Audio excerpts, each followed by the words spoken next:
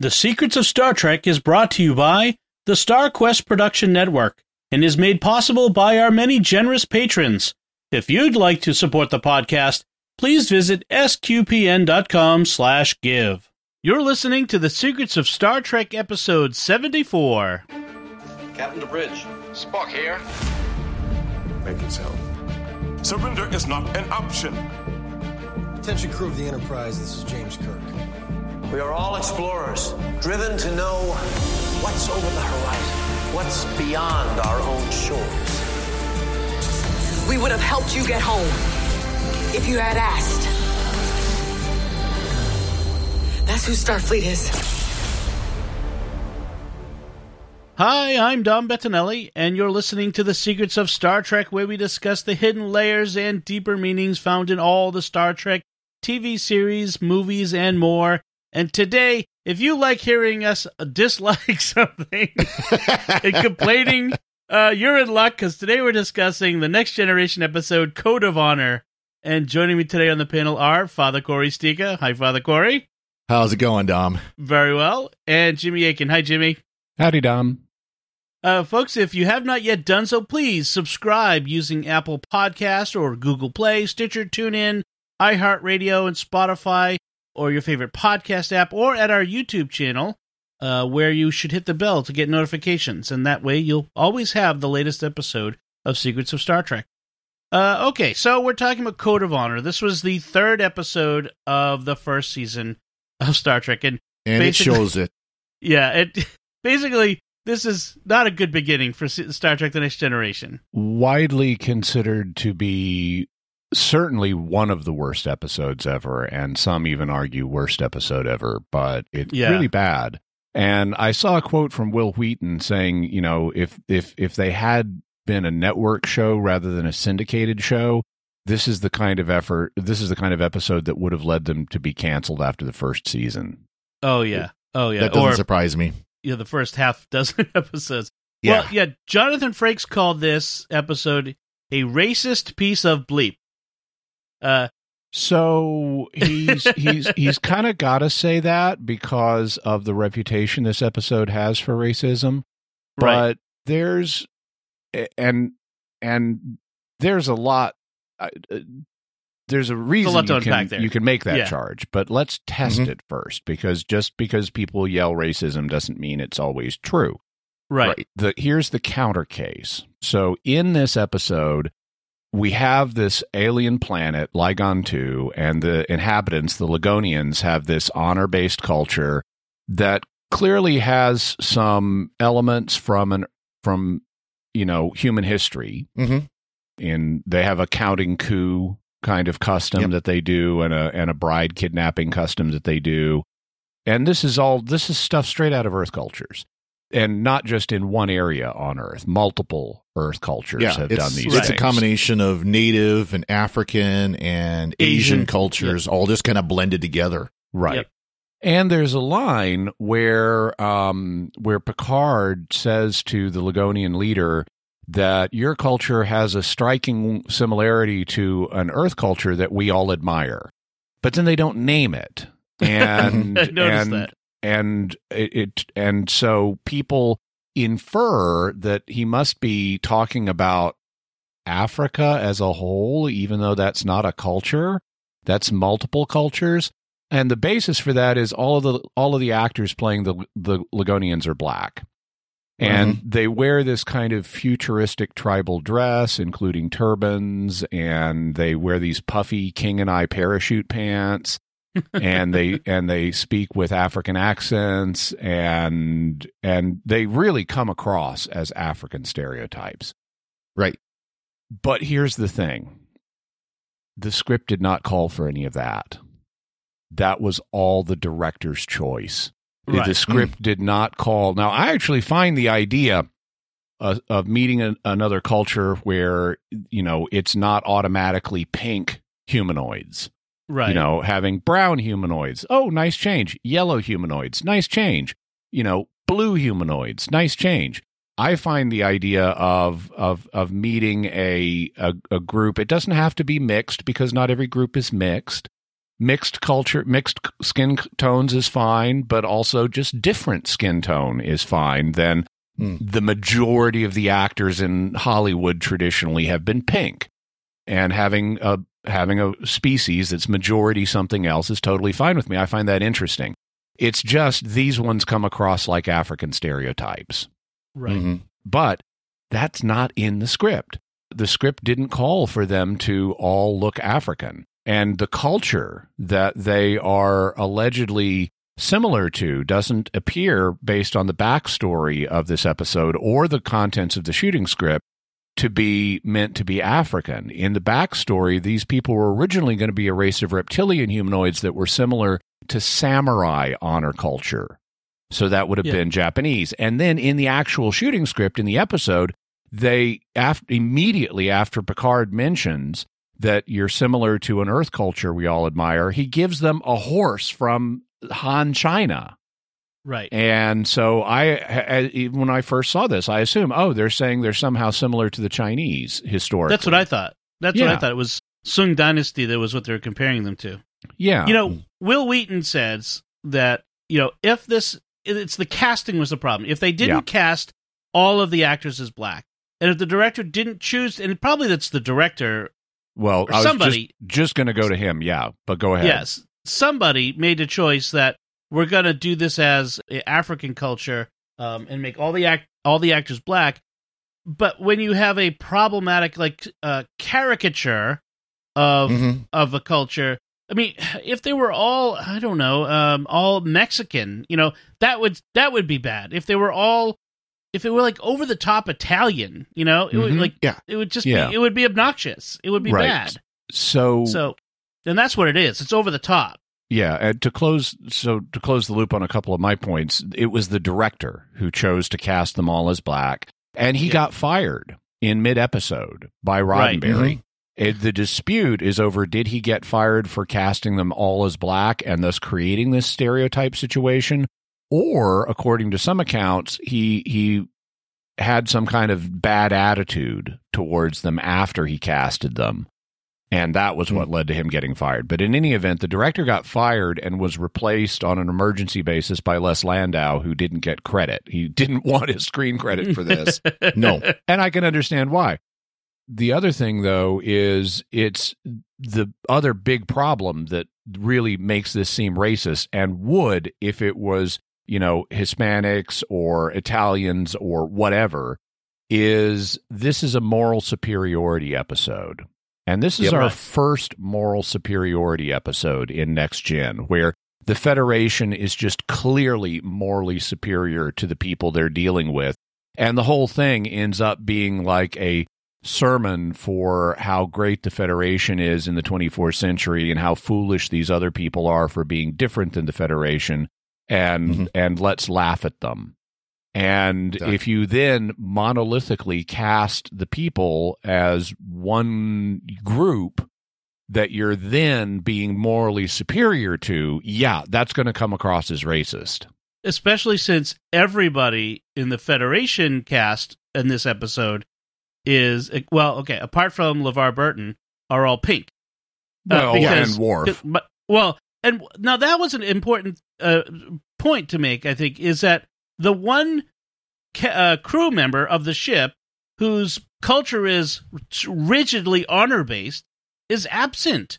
Klingons are strongly honor code, and yet, they are now. They didn't. They weren't in original series. That was the Romulans. I guess so. Yeah, I guess at this point in the development, it wasn't much. But yeah, Michael Dorn wasn't in this one for some reason. Probably walked off the set and refused to be on it. Yeah. Well, one other interesting behind-the-scenes point to make is about the writer of this episode, Catherine Powers, who who also wrote a similar Stargate SG-1 first season episode in which Samantha Carter, the female soldier member of the team, is abducted by an alien leader who bears a strong resemblance to a Mongolian culture where women are subservient, but he's attracted to a strong woman. That's right. I forgot about that episode. Both episodes were widely criticized, and I'm left thinking, what is Catherine Powers' particular thing going on with these stories? Is it she likes she likes a romance novel, sort of like strong man captures the heart of strong woman, or is it a feminist narrative where strong women have to stand up against cultures that make women subservient? I don't know. Maybe it could be something different. But I just thought it was very interesting that this seems to be an itch that she had to scratch at least twice, and maybe trying to get it right the second time. So it was. I mean, she meant this to be reptilian samurai people. Right. So, and then under Gene Roddenberry's influence, it becomes this weirder sex thing. And it could be, I could see the Stargate one came out after this. And so I could easily see, oh yeah, we want something like that. That's or true. I could see her saying, again? let me try rewriting it and doing it better, more properly, whether or not it worked out right. But afterward they go, no, that didn't work again. Let's not do that anymore. To be fair, I mean, she kept going with Stargate. So, I mean, she apparently had some success there, unlike in Star Trek, but... Right. Okay, so let's talk about the episode itself. I particularly enjoyed this moment at the very beginning where Lutan, the leader, is going to beam aboard using their own transporters, so they're advanced enough to have transporters. But his people beam aboard first and literally roll out the red carpet for him as he arrives. Yeah. That was a lot carpet. Of fun. Yeah. Yes. Yar, so they're presenting a sample of the vaccine, and Tasha Yar... we should mention that. This is the reason they've come to Ligon 2, is they have an impossible-to-replicate vaccine on this planet, and a neighboring planet named Styrus 4 has having the plague that this vaccine will cure. Yes. So they're here to get the vaccine that they can't replicate because they say it becomes unstable if you try to replicate it. It breaks down.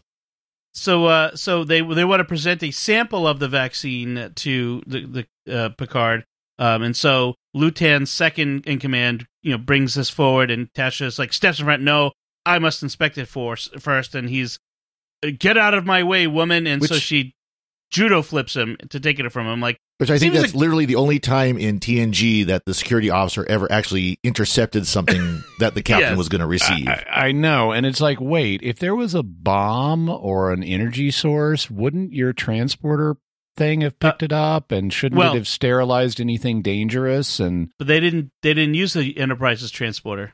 Oh, okay, true. But it's a ship that's full of sensors. You'd think they'd find something. Yeah. It seemed unnecessarily aggressive on her part. It was over the top. And by the way, so apparently Ligon 2 is not a member of the Federation. They don't have a treaty with them yet. And so this is our first Picard as diplomat mission. Oh, in addition to our first moral superiority episode, it's our first diplomatic mission. Right. One note I made right at the very beginning is these early episodes of Next Gen have very 1980s music, TV music. Oh, yes. I don't know if you like that. It really stuck out to me how very 1980s TV show it feels in these early episodes. It's really, if you want to experience that, folks, go check it out. Yeah. Lutan is, taken with Tasha, and we see a woman, your chief of security. Yeah. So they're also Troy, misogynists, right? Right. Troy is very empathy still, very much about everybody's feelings at this point, and so she feels that Lutan is attracted to Tasha, but he has also ambitions about her. That comes up as we go along, but so there's some sort of thing that he has for Tasha, and he wants Tasha to show him the holodeck. So the holodeck is, for us and for the show, still very new. So they're showing us the capabilities, and it actually works differently than it will eventually work. The way you start it is you pick up a pad and you program it and you touch it, and it's very it's not alive, and it's that cultural superiority thing again. Where Lutan is so backwards he doesn't realize that the holo projection is not a real person. Even though he knows it's not a real person, but he somehow can't quite wrap his head around that. And that's really one of the problems with these aliens. They are one-note aliens. They just every opportunity, make them look stupid and proud. I guess that's maybe 2 notes. Which is worse, this one or Angel 1? We'll have to wait till we get to Angel 1. But before we get to Angel 1, we've got The Last Outpost with the Ferengi coming up. That's next. Oh, yes. Oh, man. This was a rough beginning. Yes. I'm surprised this lasted. This is why when someone says, well, I want to check out Next Generation, I've never watched it before, start with season 3. Yes, I was just going to say season 1 and 3. season 2 even existed. Yeah, go back and watch them later, maybe. Yeah. And really, if you want it to be really good, start with the final episode of season 3, Best of Both Worlds, Part 2. Right, or Part 1. Part 1. Yep. All right, so Lutan kidnaps Yar in the worst, most obvious kidnapping ever. And so Picard decides to fire a warning shot of photon torpedoes, a full spread exploding 1,000 meters above the surface, which 3,000 feet. 3,000. Think about that. Our planes fly at 35,000 feet. Yeah. The torpedoes would be below them. Yes, this would be very low. Like we have buildings that those torpedoes would hit. Well, or at least the blast wave would destroy stuff on the ground. I mean, that's photon torpedoes are supposed to be pretty powerful. But I took it as he told him to dial down the power level to just make it a display. Okay, I suppose. But still, he's launching these things at altitudes where, at least on Earth, would do damage today. Yeah. Of course, the special effects guys didn't get the script till too late or something, and they explode in orbit, like it's above the surface, above the atmosphere. So it's just a freakishly tiny planet, like the one in Voyager's opening credits. Yeah, exactly. That's what it is. So Picard is apparently willing to go to war, or at least to threaten war over the capture of Yar. We're told Crusher comes in and does her. I don't know. This early Crusher has this sort of breathless, I'm so upset thing that she comes in and does. Like, I'm a harried doctor who. I don't know what to do with myself. You've got to fix this, Captain, thing. Yeah. It was really weird about the unable to replicate the vaccine, which, I thought that was weird. She really wasn't playing the urgency well. Like you said, it was more breathless than it was, Yeah. I'm really trying to emphasize the urgency of this. Also, the dialogue is really lame at multiple points in this episode, including in this scene. Crusher has this line, "Damn. Where are the calluses we doctors are supposed to grow over our feelings?" Yeah. Who talks like that? Well, the same person who in the next breath says, "My son's in the turbo lift. Can he come in?" I know. Technically, he's not on the bridge like you said he shouldn't be. He's just standing in the turbo lift with the door open. By the way, why is he even there? Why is he even in the episode whatsoever? We've got a plague killing millions of people on this planet that I just came in to tell you, get off your butt, Captain Picard, and get that vaccine for these people. Do what you got to do. Oh, and by the way, you're dealing with this diplomatic crisis, and our chief of security has been kidnapped. Oh, by the way, if you're not busy... my son come on the bridge. Yeah, it's like, this is like, Roddenberry's in the office going, we've got to get Wesley more involved in things. So let's get him on the bridge in this episode somewhere. Just stick it in. In somewhere. Just get him sit down like an ops there or something and let him just run things. Yeah. Operations. Sure, let's put a kid there. That's a great place. Yeah, when we're on a war footing. I did like, though, there was one line I did like where, Picard comes out and calls Wesley onto the bridge and says, go ahead and sit down at ops. And, and everybody keeps repeating, at ops? At ops? And Picard says, yes, is the whole ship deaf? At ops. I felt like, now, this is like a dad moment, Is everybody deaf? Am I repeating myself? Am I stuttering? English? Yeah. Data also calls French an obscure language, which ticks off Picard. Yeah. So a guy named Jean-Luc Picard, which is really funny.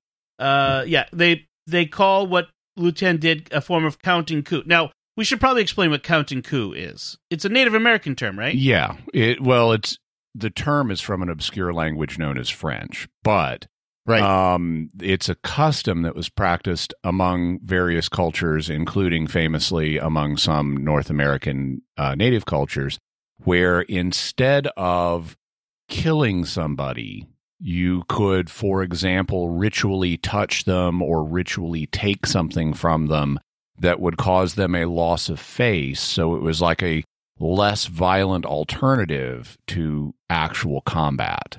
In a way, it's like when King David stole Solomon's spear. Saul's spear. Yeah, he may have stolen Solomon's too if Solomon, when he was 5, was being too reckless with it. But got your spear, but was just got your spear, yeah. and your nose. So that's what they figure is what has happened with Lieutenant, is that it's a form of counting coup, a ritual stealing. It turns out it's not actually. It has nothing to do really with the Federation and Picard. It really has to do with the internal politics and Lutan's scheming.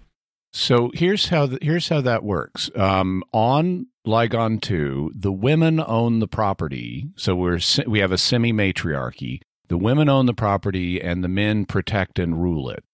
And so Lutan's source of wealth, Lutan's source of wealth is his first wife, whose name is Yarina. And this is the stupidest name for this character possible because she's going to end up in mortal combat with Lieutenant Yar. So we have the two rivals for Lutan's affection and whatever, Yar and Yarina. Or Little Yar, which is what the Ina suffix means. It also sounds kind of like Tsarina. It's like, how did Yarina end up as the final name in the shooting script? So, I mean, that someone was just asleep on that. Right.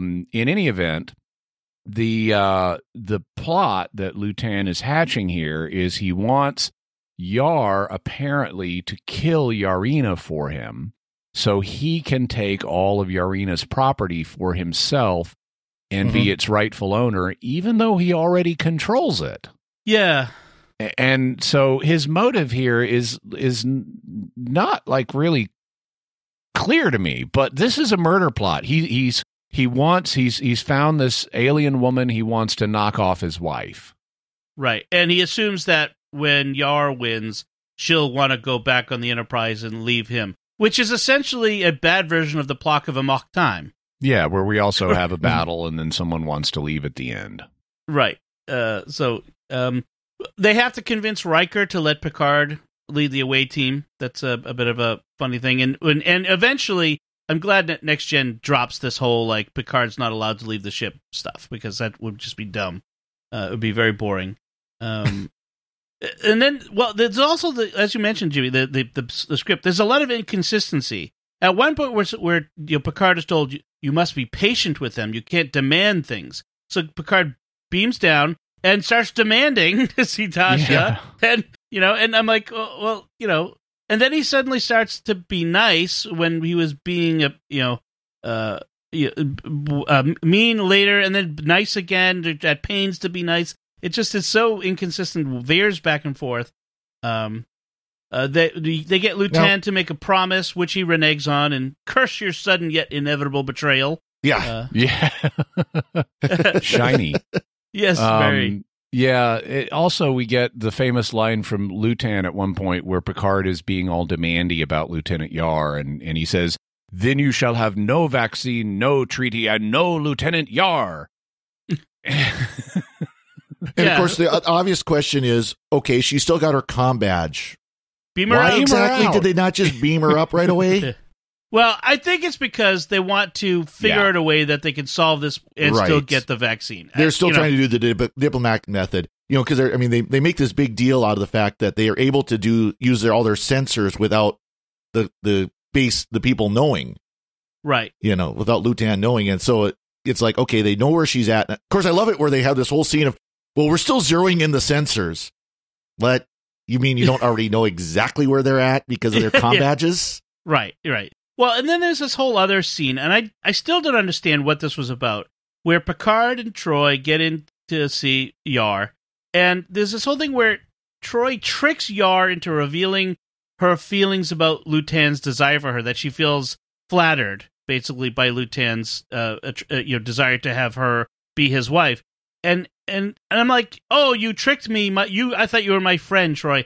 What was that all about? That was a weird scene. This is, on the character level, presumably Troy is rationalizing this to herself as helping Yar understand her true feelings so she can navigate the situation clear-headedly.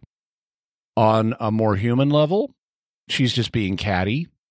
Yeah, pretty much. On a narrative level, Gene Roddenberry wants his characters to have the hots for each other.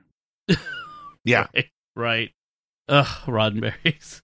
By the way, speaking of weird stuff in this episode, so we have this conversation between Picard and Lutan's assistant, Hagon. Mm-hmm. And Picard is saying, but it puzzles me. If you feel that way for Tasha, why have you challenged her to fight to the death? And Lutan says, not I, Yarina. I am merely a spectator. And Picard says, but you are also a man of great importance and wealth. And then the aide, Hagon, says, great importance, perhaps, but he does, and then Lutan cuts him off. And right. Picard says, I see. You, too, understand the proper value of women. And it's like, wow, Picard is talking about the proper value of women as economic? Well, see, in this scene, Picard suddenly is doing this, I'm just like you, I'm sidling up to you and pretending to be your friend and being just like you, which just comes off odd. Yeah. It doesn't work. Which is my point. Yeah, was your point. Yeah, it was so weird, just like Picard coming in and uncomfortable. I'm just as slimy as you are. Yeah. The only excuse I can think of for a lot of this is they're just not comfortable with their characters yet. I mean, that's the only rational excuse I can think of. Well, some of it, yeah. And neither are the writers. Yeah. Because I can't imagine Patrick Stewart, even in 6 seasons from now, being able to say this kind of line and not have it seem weird. It's just a weird line. Yeah. The writers are still trying to get to know the characters, too, I think. That's part of it, too. Then we have a scene with Data and Geordi. We have a lot of these, still getting to know you character scenes in this one. So Data visits Geordi in his quarters, where Geordi is shaving by pretending to wave something over his face. Yeah. And Data, asks him why he's not using the one he has peak efficiency, and then they have a joke. Data still doesn't understand humor, and then says something about having a slip of the tongue. And I'm like, is Data capable of having a slip of the tongue? If Skype can freeze, Data is totally capable of having a slip of the tongue. Yes. Yes. This is true. He's got thousands of programs running at once. Okay. All right. He also apparently has a large store of dad jokes, so that's point in his favor. This scene actually, for me, was one of the most memorable moments. Not in particularly because it's good, but one of the most memorable moments of season 1 and this was one of 2 moments that I really remembered from this episode. The one was the lame fight between Yar and Yarina, and the other was the I said Kittleys, diddle I moment. Yes. And then including the Kittleys, which is his slip of the tongue. Right. And Geordi thinking that accidental remark is the funny one. But the Kittleys joke is the one that really I mean, it says something when that's one of the 2 most memorable moments of this episode for you for years until you rewatch it. Right. Picard eventually gives a speech, because that's what he does, on outdated codes of honor protected by the Prime Directive. But I have to give him credit. He stops in self-awareness that he's monologuing. In the lamest way possible, and then they hang a lantern on it. I mean, he stops and says, this is becoming a speech. And then Tasha, wanting to suck up to the captain, apparently, says, you're the captain. Troy does. Troy does. You're the captain. You're entitled. And then Picard says, not entitled to ramble on about something everybody knows. It's like, yes, thank you for the useless exposition that you've now extended. I like to say those. I wanted to hear from the movie The Incredibles. You got me monologuing, you sly dog. Yeah, exactly. Yeah, the monologuing of Picard. This is not the last time he will do so. They point out that the weapons that they're to fight with are light, as if made for women. I just thought that was so very 80s. You could have those be much lighter poison spike weapons, and if you wanted. By the way, I would recommend not attending any of these particular bouts or matches as a spectator. Yeah. Because, if you get accidentally scratched by one of these things, you're dead meat. Like that poor guy. As happens. And then the Starfleet people don't do anything. Beam him up to the ship and give exactly. him up. They just let this spectator They die. couldn't do that. I mean, they just let him die, right? Oh, wait, that's the resolution to the battle. Yeah, right. Which, by the way, Gene Roddenberry must have wanted this battle to go this way because he likes pole dancing or something. I don't know. Yeah, no, it's very weird. It's like a jungle gym that they're like swinging around on. Like, I mean, having a battle. Except it really shows off the low quality of the sets because as Yar and Yarina are jungle gymming around on this thing, the poles are like wobbling and bending and stuff. Oh, and they're moving so slowly. I mean, there's no real athleticism in it. There's no if this were modern day, they'd be flipping around and gymnastics and it would be unrealistic, but they would be something interesting. They're just kind of like hopping on the cubes and moving around. There's the one scene where Yar gets knocked down and she's by the laser beam of death and gets underneath it, and she sits there for like a second looking at it before she tries to move. There's another one where like someone swings and realizes they're about to hit the other person. I forget who was doing the swinging. One of the Yars, and swings and has to stop before making contact because the other one hasn't moved out of the way yet. And just, I mean, it was so very obvious. It was not done well. There are two things we can say in favor of this fight, though. Number one, it is more athletic than the fight with the Gorn. Yes, this is and true. Number two, it is not accompanied by the da da da da da da da da da da music. Okay, now somebody has to make that YouTube video.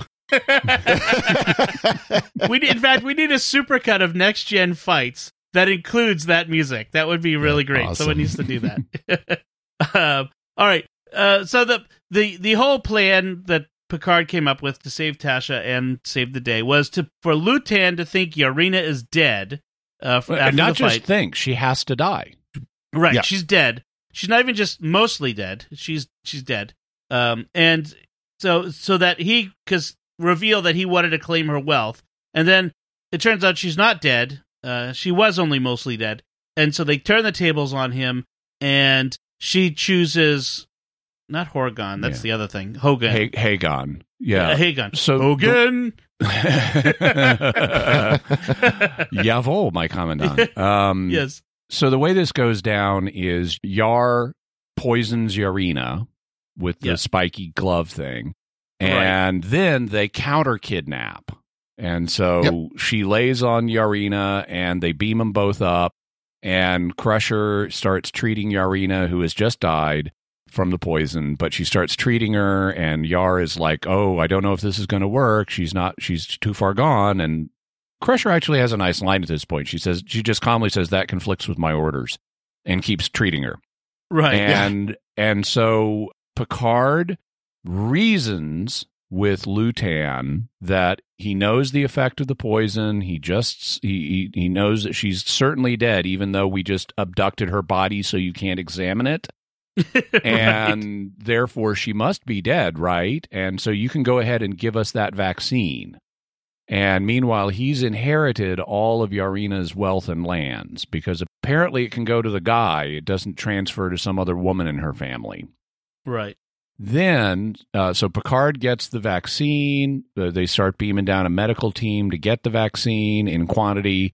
And then they pull a double counter kidnap, and Picard has 5 of them beam up, including Lutan and his assistant Hagon. And they escort them into the briefing room, and this is witchcraft, Yarina, because she's sitting there totally not dead. Yes. And Picard is like, we will provide you records that show she died and that shows that Dr. Crusher brought her back from being dead. And they're totally not fake records. They're totally Exactly. Yeah, They totally not can't make fake something records. that looks like it. Yeah. yeah. And we didn't like totally clean the poison off of that glove and put sleeping drops on it instead. You know, Right. I mean, there's all kinds of possibilities here. Or fake a triox compound. Yeah. Yeah. In on Ligon, just like on Earth, marriage dissolves at the moment of death until death do us part. Right. So that's something I that any normal culture would have established or not. But apparently, wives coming back from the dead is not unprecedented on Ligon 2, because it's immediately obvious to everyone that now that Yarina is still alive, she has re-inherited all of her property. And so it doesn't belong to Lutan anymore. Even though he inherited it from her, she has reverse inherited it from him because she's back from the dead. And there's no legal question about this in anybody's mind. And so apparently this is settled case law on Ligon 2. And, According to precedent. And so she, realizing that her husband just tried to get her killed, decides to not have him as her primary husband anymore. She's going to let Hagon have control of her property now. But she still apparently has fondness for the man who tried to kill her. And so she'll accept him as her number 2 now. Who does number 2 work for? Sorry, there's the Austin Powers reference. So the Hagon apparently gets to be the ruler of the planet because during the fight he yelled, "Watch out, Yarina!" So you know, it's the little things in life that really make a difference. And then and then Hagon gets this line at the end of this scene where now that Lutan has humbly accepted his position as the new number 2. Yes. Ooh, that's a Prisoner reference. That's true. Hagon says, "As you see, Captain, you may exceed in technology, but not in civilized behavior." Well, yeah, right. So the note I want to finish on here for me is there is no nuance in the portrayal of honor culture here. It has all the subtlety of a sledgehammer. But even then, it's not clear what the ultimate point they're trying to make is. Honor culture bad? That non-honor culture is superior?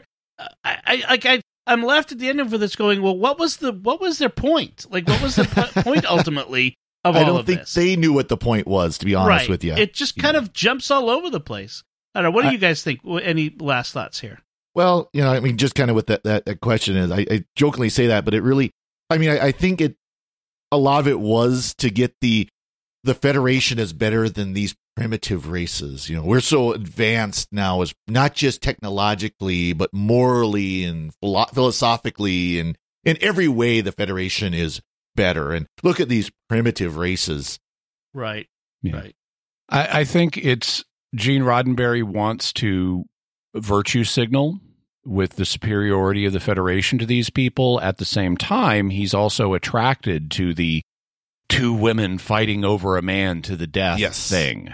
And so that has to be part of it too. So I think it's a collision of those different things. He's intrigued by this culture as the showrunner, but he also wants the Federation to be morally superior to this culture on the fundamental level, even if he'll let them score points on minor things. Okay. Yep. In terms of other notes on this episode more than most shows that there are actually 2 elevators on the bridge. That's right. And they come out of both of them in this episode. Yep. And that's something we don't normally see. Yarina, talking about the sledgehammerness of all this, Yarina cannot believe that Yar doesn't love Lutan. How could you not? Every woman loves him. Yes, that philosophy. We also have this weird, annoying custom that the Ligonians have of at a public event, they have these drumsticks that they're constantly clashing together. And it's not clear, is like this is sort of like applause, except why are they doing it constantly, not just at moments where something dramatic happens? It reminds me of those things that started a few years ago. I think with soccer. Vuvuzelas, that's what they're called. Yeah, the vuvuzelas is the thing you blow, but there's also that they actually at some, I don't know. Yeah, they've got those something like those thunder sticks that you get like at games or stuff. Where they inflate them and they smack them together. Yes, because what the world needed was the thunder. More sticks. Useless noise. More useless noise at sporting events. So that's apparently this was the origination of it. But I like the idea that they're drumsticks of some sort. This is a real drumming culture. They love everybody loves to drum. Who doesn't love to drum? Yeah, very tribal. Yeah. I find it interesting that the Ligonians want to be paid for the vaccine in respect rather than money. Mm-hmm. That's an interesting thing. And then I find it very interesting that on this nearby planet where we're told there are millions of deaths occurring, once they get the vaccine, let's take Warp 3 to that plague planet. Yeah. Yeah, not 9. Millions of deaths are occurring. Let's get Warp 3 out there. Well, just so they get out of the solar system, and then they can take off. Yeah, right. They don't say that. And then we'll have the kid driving the ship to there. I do have one last comment, too, is, for the first season, the production values were not very good, but this one seems like the worst for production values. There's one scene where it's Riker, Picard, Troy, and Data are on the bridge, and you can literally hear the plywood under the set as Riker is walking. You can hear him he's walking on plywood. The microphone sounded more like this, where they're way back. They sounded really, really, really back far. You could hear echoes, and of course Luton's throne room looked like, well, basically a empty set with a painted wall that they just threw some stuff in. Right. And of course, we talked about the fight scene as well. I mean, it's just the production values were horrible in this. Yeah, like they threw everything together. It was really weird. Yeah. All right. So I think enough said about this. Let us never speak of it again. And the Code of Honor is now in the books. I do have a little bit of feedback I want to read from a listener who wrote a review on Apple Podcasts. So thank you so much. Thank you. We do greatly appreciate every one of those reviews. This one comes from BSKFD, who wrote, getting the chance to watch old episodes of Star Trek and then hear you guys discuss the episodes is a highlight of my week. Thanks, and keep up the good work. Well, thank you, BSKFD. Hopefully watching Code of Honor was a bit of a highlight, I suppose. But maybe you can enjoy us complaining about it. That's fun, too. So if you would like to go and write a review at Apple Podcasts or wherever you can write reviews of the show, we greatly appreciate it. And just like you hear from BSKFD there. We want to take a moment to thank our patrons who make it possible for us to create the secrets of Star Trek, including Tim S., Tay M., Christopher H., Lynn L., and Richard L. Their generous donations at sqpn.com/give make it possible for us to continue the secrets of Star Trek and all the shows at StarQuest. You can join them by visiting sqpn.com/give. All right, that's it from us. Dare I ask what you think of Code of Honor and what we had to say about it? Let us know by commenting on the show at sqpn.com/trek or our Facebook page at facebook.com/StarQuestMedia, or send us an email to trek@sqpn.com. We'll be back next time when we'll be discussing the Deep Space Nine episode, Babel. Until then, Father Corey Stika, thank you for joining me and sharing the secrets of Star Trek. Thank you, Dom. Jimmy Aiken, thank you as well. Thank you. I'm looking forward to talking about aphasia on Deep Space Nine and Live Long and Prosper, Golden Window, Monkey Dog, Pig Boy. And once again, I'm Dom Bettinelli. Thank you for listening to the Secrets of Star Trek on StarQuest. And remember, honor is everything.